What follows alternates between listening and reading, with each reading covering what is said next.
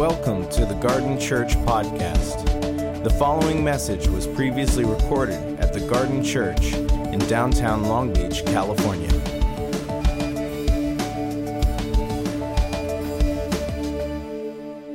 So Darren asked me to come and tell some father stories. Now, I'm not a big Father's Day hallmark kind of guy, except, of course, when you get gifts and things. So, but this morning is a great time for us to be able to just dialogue a little around fathers and Father's Day. And so he just asked me to come and tell some stories, which is what I hope to do. But let me front end it with some disclaimers. Firstly, just a huge sensitivity to those of you for whom Father's Day is quite a brutal day. My father was an alcoholic. He's a wonderful Jesus lover now, but growing up in an alcoholic home created vulnerability, uncertainty, angst. There was a perpetual sense of anxiety. His dad coming home drunk or sober? Is he coming home peaceful or violent? And so I'm very aware that for some of you, this is not an easy day. For others, it's not easy because you've never met your father, or because you as a father are very aware of the mistakes you've made and would love to go back and kind of rewrite your history. I'm not insensitive to those of you. For those of you whose dad may have been absent or abusive or just without affection, I'm very sensitive to you. But what I would love is that we all leave this morning with hope. I want us to lift our heads. I want us to look at this great adventure, the gift God has given us of being a dad. For those of you who are not yet dads and want to be dads, I want to allow you to reach for the possible and the improbable and the exciting and the supernatural and just the sheer fun of being a father. That in a community like this, in a city like this, with all of its social complexity and beauty and creativity, I'm hoping that at least I will contribute a little drop in the bucket of perspective and opinion on fathering and maybe color the water just a tad with some richness and some fun. I must tell you that being a father is the third most important thing in my life. I love being a son of the Most High God. I stumbled into faith, and every day I'm incredibly grateful to God that I'm His boy. I'm His son, and He calls me that. Every day I open up my journal and I write there, "Good morning, Father," and we dialogue. It's a very intimate relationship, one for which I'm very grateful. The second thing I love is being married to Meryl Diane. To Meryl, she's not here this morning. We've got our own community this evening, and we always eat together, so she's cooking up a storm for our community. Dining room table's massive for us and how we do our spiritual walk. And I love being married to Meryl. I met her when she was 15. I led her to Jesus at a youth camp I was speaking at. She was one of many. I did not know her at the time, but it's kind of a cute story. It's a fun story. I used to take her a rose every time I went to fetch her. It was only some time later that she realized I stole them. But hey, I was a poor student. What am I supposed to buy the dang thing? So I knew the route to her home and where the cool gardens were, and I just took them as a gift from the Lord. I just felt like God was being so kind to me. But then thirdly, I absolutely love being a dad. My oldest daughter is 32. She lives in Australia with her husband and her 4 kids. And at the age of 32, she's gone back to university to become a nurse because she loves being a mum. And she's a little bitty thing, and she squeezed 4 little suckers out. And without any epidural, she just squeezed hard. I don't know what she did. I wasn't even there, but I know she did something pretty amazing. My second daughter is 30. She called me. She's at the airport flying back from South Africa where she's been songwriting with some young creatives there. And then my 19-year-old son is probably still sleeping. Go figure. Grab your Bibles. We go to Matthew, and we'll read a passage of Scripture, and we will dive straight in. Matthew, for those of you a little less acquainted with the Scriptures, is one of 4 accounts of the Jesus story. Matthew is particularly unique because he was Jewish and he was writing it to the Jewish people. So you can get some great little insights as to how the people of the day perceived Jesus in a social, cultural, and religious setting. And there is a series called, I think you've taught it here, called the Sermon on the Mount. And in that context, Jesus talks about praying. It's one of the questions the disciples asked him. Say, tell us how to pray, because obviously you pray amazingly, so how can we pray? And Jesus gives them this assignment. Verse 9 of Matthew chapter 6. Pray then like this: Our Father in heaven, hallowed be your name. Your kingdom come, your will be done on earth as it is in heaven. Give us this day our daily bread, and forgive us our debts, as we have also forgiven our debtors.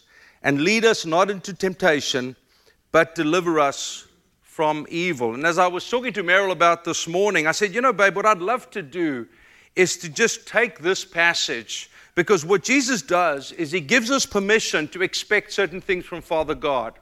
He says, when you think of Father God, think about these things. These are the things you can legitimately ask him. And for me as a dad, and if I have a title, it's something like Lessons My Kids Taught Me About Being a Dad. It would be first and foremost the incredible and overwhelming privilege that I am their first picture of Father God. Now, please hear me. I'm not going to talk a lot about mums today, and I could. I could probably speak about mums longer than I can speak about dads. So it's not a bias, it's not a preference or a prejudice. It's Father's Day, so I've been asked to speak about fathering. You get that, don't you? So don't think I'm being unkind or I'm ignoring or whatever. And if you don't like anything I say today, don't bag on Darren. But then you can also send me an email and disagree passionately, and I'm okay with that. But this idea, when Nas was born, it was a turbulent pregnancy. Meryl is a healthy eater, and she's an idealist and a romantic idealist, and the whole thing was that she would be able to have this natural birth without complexity. But pretty soon we began to realize that toxemia set in, and this little girl, this little mother, was pretty soon starting to kind of put on, not weight, it was just bloating out, and her legs and her knees and her ankles. And eventually the OBGYN said, listen, we'll try for natural labor, but if it doesn't work, I'm going to have to go in with the cesarean section. And we prayed like crazy. Our friends prayed like crazy. But it soon became apparent that who would become Nassia, which is the Hebrew for miracle of God, our little girl was in fetal distress, and we needed to go in. The doctor needed to go in to do an emergency cesarean section. And I remember holding this little thing in my arms. I didn't know it was a girl. In South Africa then, and probably still now, we wouldn't ask. It's some of the mystery and the adventure of God. Who are you giving me? What is this little personality? What is this cute little thing, this little scrunched face? And my daughter had engaged in the pelvic canal, and so she came out looking like a rugby ball. And so I was like thinking, am I supposed to say she's beautiful? Because right now I don't think so, It's like she's prophetically beautiful, but obviously not practically beautiful yet. And she's gorgeous, and she models and all those wonderful things. So here was this notion. This little girl came out with this kind of conical head, and I looked at this little thing, and I was suddenly aware that I was going to be the first picture of a father, and through me, Father God. And the sheer weight and the sublime implications of that dawned on me. Because they are taught, we cheat, don't we, moms and dads? We compete for whether they say mama or dada first. And so you hold them and da, da, da, da. It was like hoping that the rhythm will beat their way into their subconscious and that we win. Isn't life about winning and losing? Well, I think it is. And but I would be the first picture that she would have of Father God.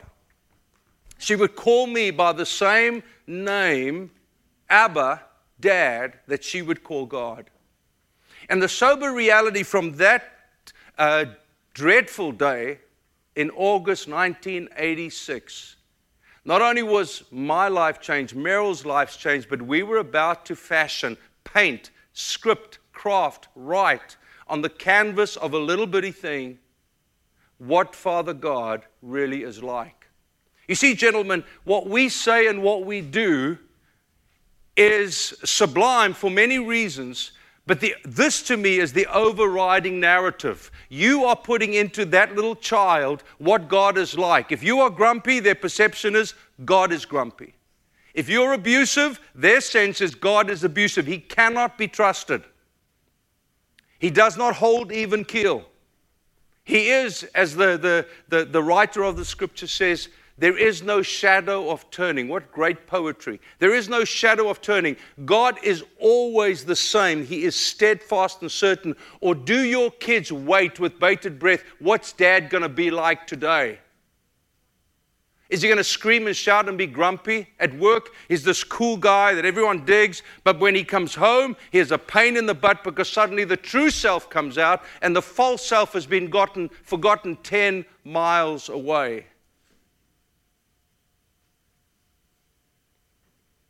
It's an incredible privilege. I was in Singapore speaking a few years ago, and I opened up the Straits Times, and there was an interesting editorial, the McDonald's dads. And obviously, with my love for being a dad, I started reading the article, and this is the essence of the story. One of the local journalists found a curious thing. Every Saturday morning, McDonald's would be full. And it would be dads with kids. And obviously, Singapore, for those of you who don't know, is a high-energy business city. It's a city-state. It's an island. It's surrounded by Malaysia and so on. And so they have to exist. The only thing they have is business. And so the father of Singapore back in the day decided, if business is the only thing that will make my country successful, then we've got to have the best and the most beautiful. And those of you who saw President Trump there recently would see the incredible buildings. And it's a captivating city. A little artificial, but captivating.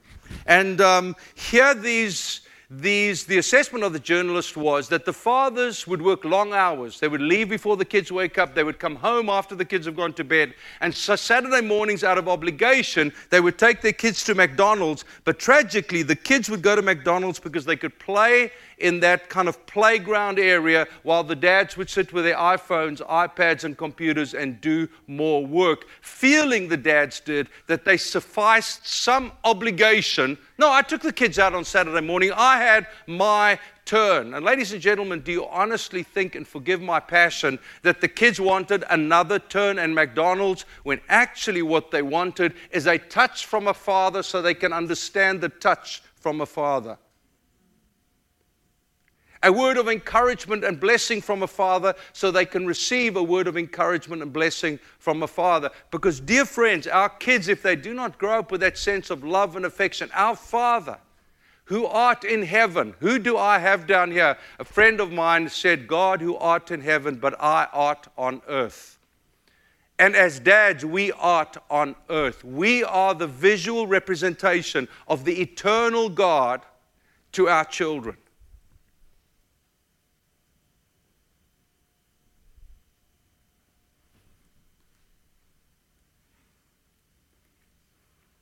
Age range. That was quiet, wasn't it? It was interesting, huh?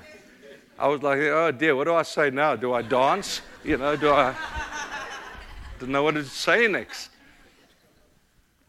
But it's an incredible privilege because when you create a home of joy and celebration and delight, when I walk in, listen, but ministry is I suppose a bit like your job. You're tired at the end of the day dealing with people. Mostly people seek you out when they've got problems. And that's what we do. It's how we roll. And I remember going home, especially when the kids were small, I would drive home and stop on the side of the road and say, God, when I get home now, my family wants to breathe a sigh of relief. It's happy hour. It's noisy, it's crazy, it's loud, it's energetic. Meryl's trying to cook. The kids are probably just a little buzzed and hyped and will go from joy to sadness in a millisecond over something really eternal like TV, And so when I come home, my family needs to breathe a sigh of relief. They need to go from tragedy to triumph, from pain to joy. When I walk in, I do not add to the darkness, I bring light. And I would literally stop on the side of the road and say, God, I need grace. You've given me a wife whom I love. You've given me 2 kids at that stage whom I love. And I now need to represent you. That means I bring peace. I bring joy. I bring meekness. I bring goodness. I bring kindness. It's my job. God didn't say God is mother. And I know that's a big theological conversation. But see, my kids don't understand theological complexity. They understand dad, dad, father, father. That's what they understand.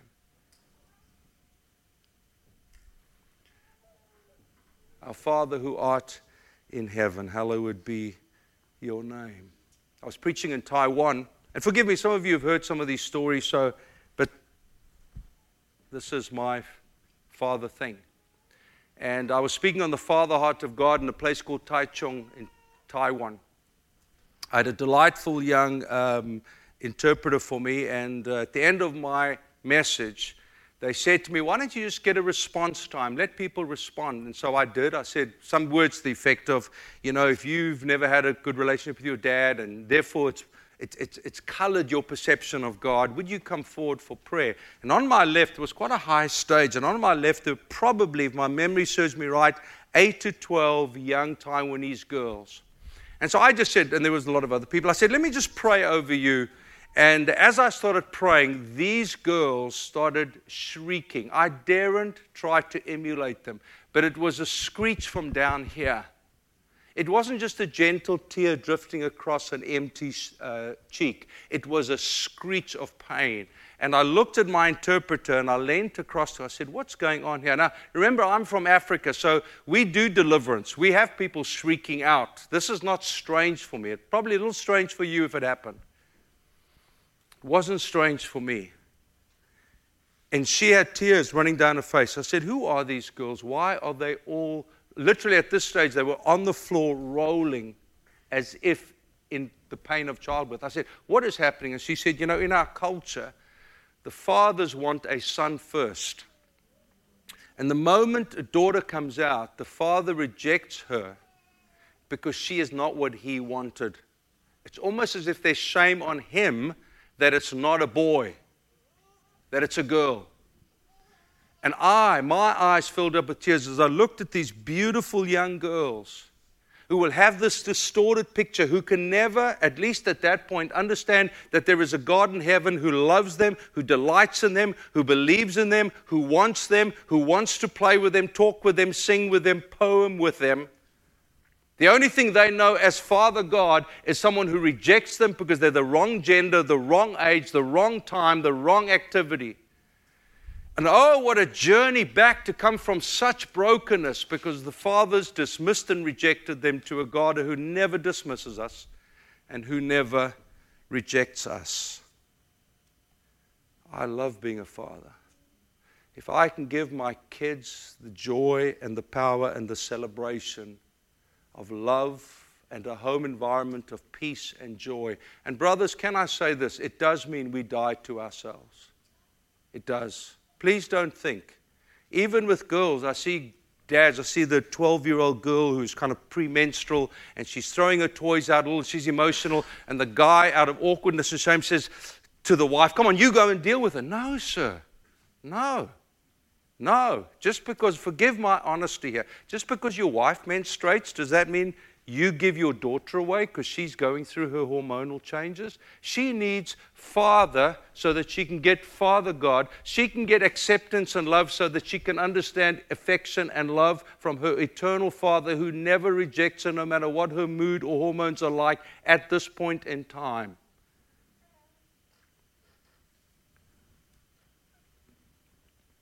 My daughter was about 3 or 4, and I came home for lunch one day, and she was throwing her toys out. Now, I know to spank a child in this context is like, but it's kind of in the Bible, and we still believe the Bible. So I did. And I pulled her aside. I said, Miss D, what's going on here? I said, go to the bedroom. You don't ever speak to your mother like that. It wasn't her emotion I disciplined, it was her rebellion. She was taking her mother on. And so I spanked her little booty. And but she lay in the room. Dana is my second. She's a tough little thing. She's just absolutely delightful. But she cried that day, and I'm standing outside the room because they always had to apologize, hugs and kisses, and we prayed together. See, discipline has a journey. It isn't a moment. It's a cause, it's an effect, it's a forgiveness process, and it's prayer. And I thought, no, I said, God, you've got to help me because it's way above me, way above my pay grade. And I came out, I canceled my next appointment, and I said, come, Miss D. And I took her by the hand. We walked down to a park, which was about a half a mile down the road. I put her on the swings. And we're both very musical, so I was singing and the tears eventually stopped. And got her off the swing, put her on my lap, put her arms around me, and I hugged her. And I whispered, I said, Miss D, what's really hurting, baby? Because I realized that the trigger was not rebellion, it was pain.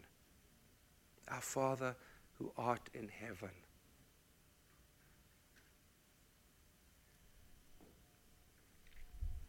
When my two daughters were born, I expected a son, of course. Every African man has a son, we know that. And so God, in His humor, gave me two girls, 19 months apart. And I remember when Dana came home, I said, I don't know what to do here. And so I took the two of them, one in each hand like this, and I knelt at the foot of my bed. And I said, Jesus, I do not know how to raise girls. My family was pretty screwed up. I've got two sisters, but it's pretty messy. I have no idea. And I said, would you teach me? You know their personalities. You know what they're going to become. You know who they are. And as I was praying like this, I felt God say, prepare them for another. And you know, God speaks to me in half sentences, and it means a world. Prepare them for, and I knew instantly it's prepare them for Jesus and prepare them for a husband. And you know, it so shaped my parenting. It wasn't, well, in my house, we don't do this. It's like, you know, girls, those panties lying on the floor, I don't think your husband is going, oh, Dad, gross. I'm not going to have a husband. I'm marrying you. You know, all that kind of stuff. We all banter around. Because it wasn't about me. I am a conduit of love, affection, discipline, and correction. I'm merely that. A gift from God for someone else. Both of my daughters are married to 6'4" men. Don't know why they chose such beasts, but they are. Okay. My point, are you with me? Gentlemen, it's such a privilege. Our Father who art in heaven, I art on earth. Please, when my kids see me, by your grace and by your Spirit-led tenderness, let them see you, feel you, care for you. Do you understand how powerful that is, sir? Do you know how much fun I had when my girls were preteen and teen and take them shopping? It wasn't Meryl's responsibility, it was mine. In those days, we just landed here. The girls were 8 and 10 when we landed here, and we were kind of overwhelmed by the options. And I remember taking them to Gap, and these little girls would come and flirt with me, you know, Dad, what do you think? And I say, come on, put that little skirt on. And they put them out, and they'd come out and flick their little hips at me and, you know, roll their eyes and everything. And I've got to pretend it's a serious moment. This is not a funny moment. I mustn't laugh at them. This is serious because they're developing their little personalities and their femininity through Dad. The first man they love. If I love them well, if I open the door for them, if I care for them, if I pray for them at night, if I make sure that there's laughter and joy, and I wrestle with them, and I play with them, and I watch their kind of movies, and I do Cinderella with them, and I'm always the ugly stepsister, it's because that is exactly what they need for me to be the man in their life so that they will choose well. If I'm a jerk, an idiot, a selfish, self-preoccupied man who lives only for himself, they will probably marry someone just like me, and their life will be miserable.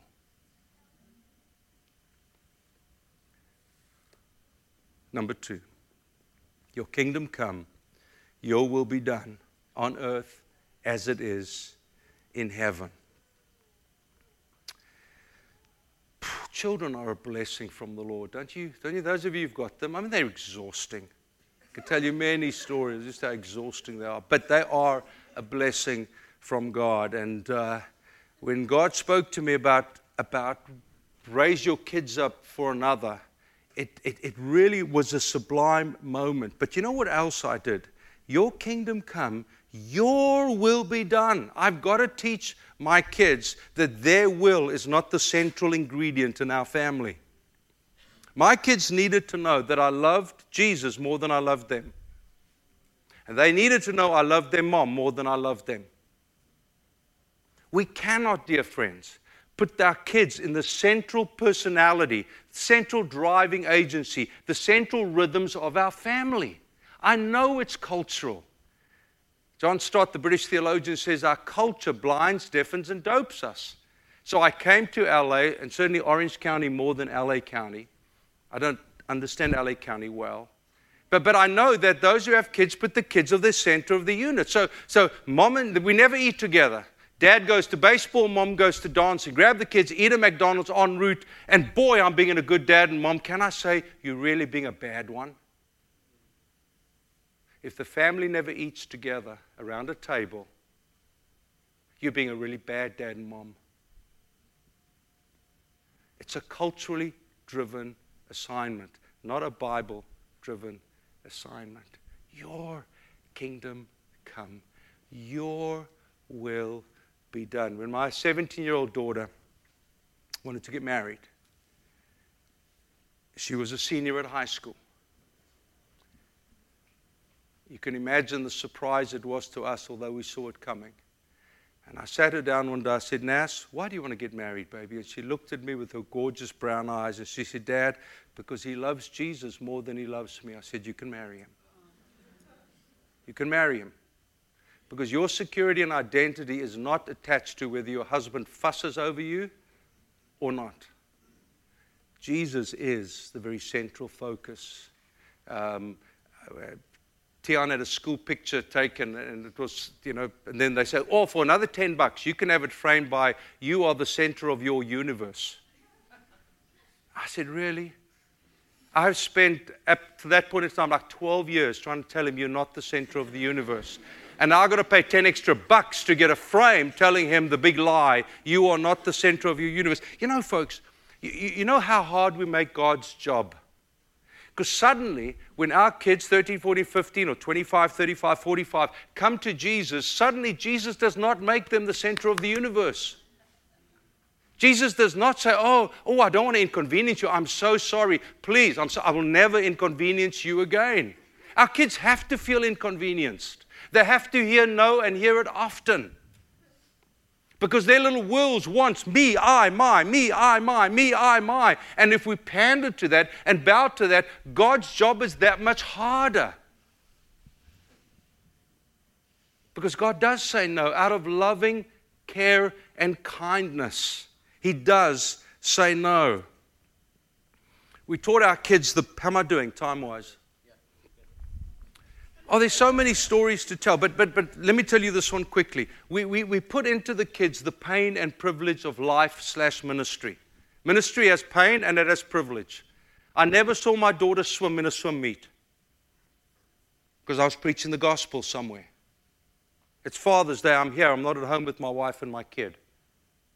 I was not Mother's Day, I was preaching in London. We will not put something else in the center of the will of God. But when we are together, there is joy. Just before my daughter was married, we went to South Africa as a final kind of family vacation. And someone gave the four of us, Tian was too small, because you go out and view the animals in an open Land Rover. And they don't let little kids go. So it was just the four of us. And as we pulled up to Pinder Game Reserve, it's about $1,000 per person per night. It's fancy. I couldn't afford to go there. And we got to the gate, and I pulled off, and I turned the car off, and I turned sideways, and I said, you know, girls, from when you were small, I used to speak to you about the pain and privilege of ministry. We will never put ourselves first. I said, but do you see how when we embrace the pain of an obedient life, there is an overwhelming and overriding privilege? And the four of us wept in the car together because we drove through the gates into this exquisite game park. The girls shared a hut in the middle of a forest where you could see no one. Meryl and I shared not a hut, a house. Four walls of windows looking out over a forest. And we were the only ones that you could see. Ate exquisite food. Please don't make your kids, oh, no, we can't go out, it's nap time. Really? I thought kids are a blessing from the Lord. And I can't go to community group because you know what, my kids have to go to bed. Really? My kids used to weep when we didn't have a church function on. Oh, I can't believe it. It's Wednesday night and we have to stay at home. There's no home group tonight. There's no prayer meeting. Because we're doing community. We laugh together. We have fun together. We pray together. We worship together. We talk together. Your kingdom come. Your will be done on earth as it is in heaven. All right, let me rush off quickly. I'll tell one or two more stories and I'm done. Give us this day our daily bread. One of the great... Are you still with me? Okay. Give us this day our daily bread. So God tells me, son, teach your kids how to ask for their daily bread. Because then they will ask for their daily bread. Quick couple of stories. We had just gotten here, as I told you, and I think it was for Nasia's 13th birthday, I think. So they would put it in about 99, I'm guessing. And I go to Best Buy's, and again, I'm overwhelmed by all the options. South Africa was easy. You want a boombox, as it was back then, it's like 3 options. So much easier. We'll take that one. I go to Best Buy's, and there's just rows. So I'm on the phone to Meryl, and I'm saying, babe, I don't know what to buy. There's, let's say, $59 all the way to $800 or whatever. And I'm walking up and down, and I'm saying, babe, I don't know which one to get. And while I'm doing this, I keep going towards the expensive one. Now, why am I going there? Because I want my kid to think I'm the coolest dad ever. That's why it's all selfish. It's all about me. Because I wanted to open up the gift the next morning and say, Dad, you're amazing. Hug, hug, kiss, kiss, love, love. Go to school and tell, I got the coolest dad. You must see what he bought me, this big thing. And then, hi, Mr. Weinand. I hear you're really cool. It's like, oh, thank you. See, it's all about me. It's not about my daughter. It's all about me. So I'm walking up and down, and then I decide, hey, aren't we Christians? Are we supposed to, pray? I thought, well, why must I pray about getting my kid a boombox? Anyway, so I do. So I said, Jesus, please help me. And I hear God say this. It's not what you can afford to give her. It's what she can afford to have. Oh, my word, did I battle with that? See, I remembered word for word. It's not what you can afford to give. It's what she can afford to have. So I get, I don't know, let's say $120 one, and I take it out, and I am absolutely certain she's going to be devastated the next day. So we get home, I show Meryl, I said, babe, it's amazing, whatever. So we wrap it. The next morning I give it to her, and I'm looking into her eyes to see the evidence of disappointment. Like, that's the best you got for me? Not a millisecond. Fast forward. 10 years later. Her and her husband are church planting in Perth, Australia. I walk to the kitchen cupboard with the food. What do you call it? Pantry. And I open the door, and there's hardly any food in there. As I'm standing there looking at this, my father's heart's broken. They're poor. They can't afford to eat fancy. God says, now do you understand? And I realized if I'd spoiled my kid, always buying her the best, always getting what satisfies me, I'm not preparing her for her God assignment.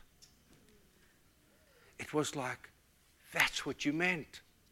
Give us this day our daily bread. Because literally she has to play as a mother of then 2 kids. God, the credit card's maxed. There's no food in the cupboard. Would you give us our daily bread? We don't know what our kids' assignments are. We don't give them what we can afford to, or what we want to, or what our pride demands. We give them what they can afford to receive.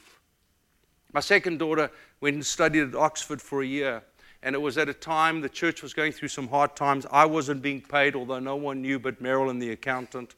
And I just said, don't pay me, pay the rest of the staff. So I'm in Faithville. And I take her to Oxford, check her in. I'm telling the story quickly.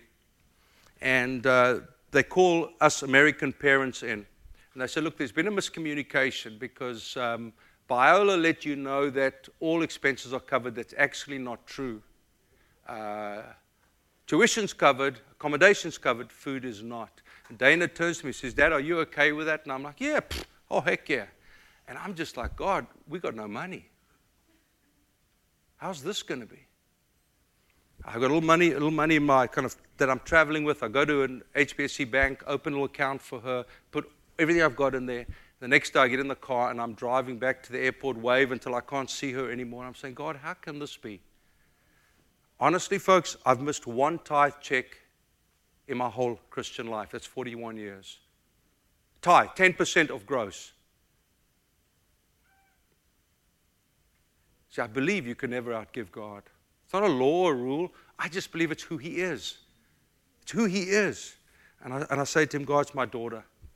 I have not got money for food for her. I hardly finished those words, and my cell phone rings, and it's a young church plant in London who I'd been working. He said, hey, Chris, how are you doing? I heard you're in town. I said, Ryan, I'm so embarrassed. I'm so sorry. It's just in and out, dropping Dana at Oxford, and I'm dashing out. I'm on my way to Heathrow to fly back to LA. He said, well, that's why I called. He said, as an eldership, we just felt God say, we want to give Dana £300 a month. It's about $500 a month. Are you okay with that? Now, I start weeping. And he's like, Chris, are you there? Hello, hello, hello. You know, I'm trying to get words out now. We didn't have money for Dana for a UK cell phone, but I call the call box in their in their dorm. She's nearby. She picks it up. I said, Dee, it's Dad. She said, are you okay? Then I started weeping. Dad, are you there? Dad, are you there? Are you there, Dad? I said, baby, you won't believe what just happened. Actually, Mom and I can't afford to pay for your food. But this is what's just happened. She's crying. I'm crying. What has God given her? Give us each day our daily bread. She's got a story no one can ever take away. That God has literally provided her bread every day.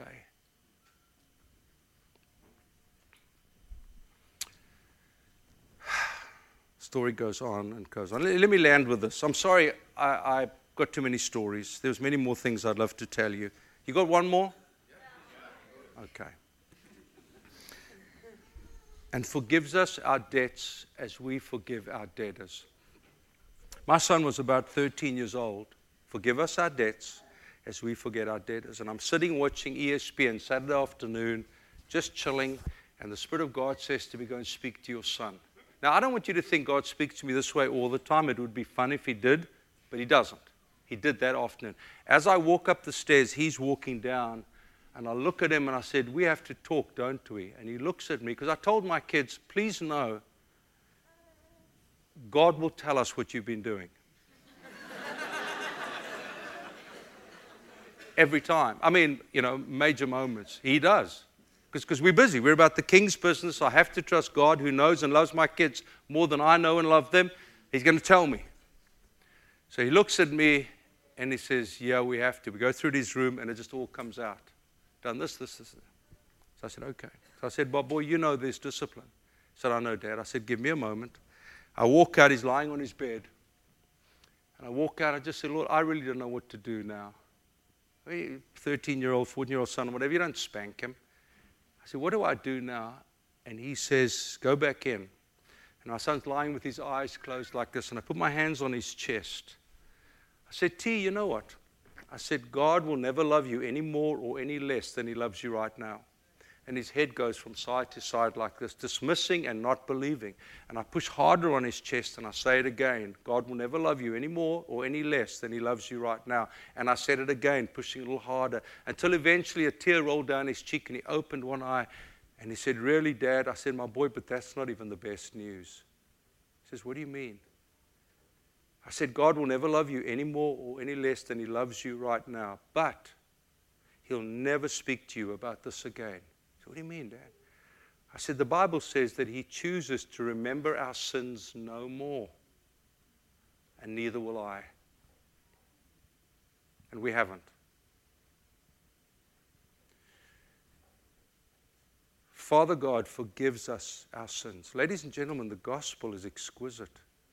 The gospel isn't a perfume we splash over our lives to take our showerless existence and make it smell a little bit nicer. The gospel fundamentally gets into the inner essence of our lives and changes us from the inside out. And it starts with love and forgiveness. It starts where God comes in and loves us in our brokenness. I never understood that growing up. And I love my pops. I called him this morning. But I never understood the sublime nature of a love that is so comprehensive and so complete. And I need the Spirit-led wisdom to know when to discipline and when to show mercy. I don't only show mercy because that will distort the picture of God. I don't only discipline because that will distort the essence of God. But it's this moment as T lay on his bed, filling this lad, just filling the single bed with this notion, God will never love me any more or any less than he loves me right now. Ladies and gentlemen, that is sublime because we grow up with conditional love. I will ignore you. You've shamed the family. You've let me down. You've made some decisions that I'm not happy with. I will ignore you. I will scream at you. I will write you out of my will.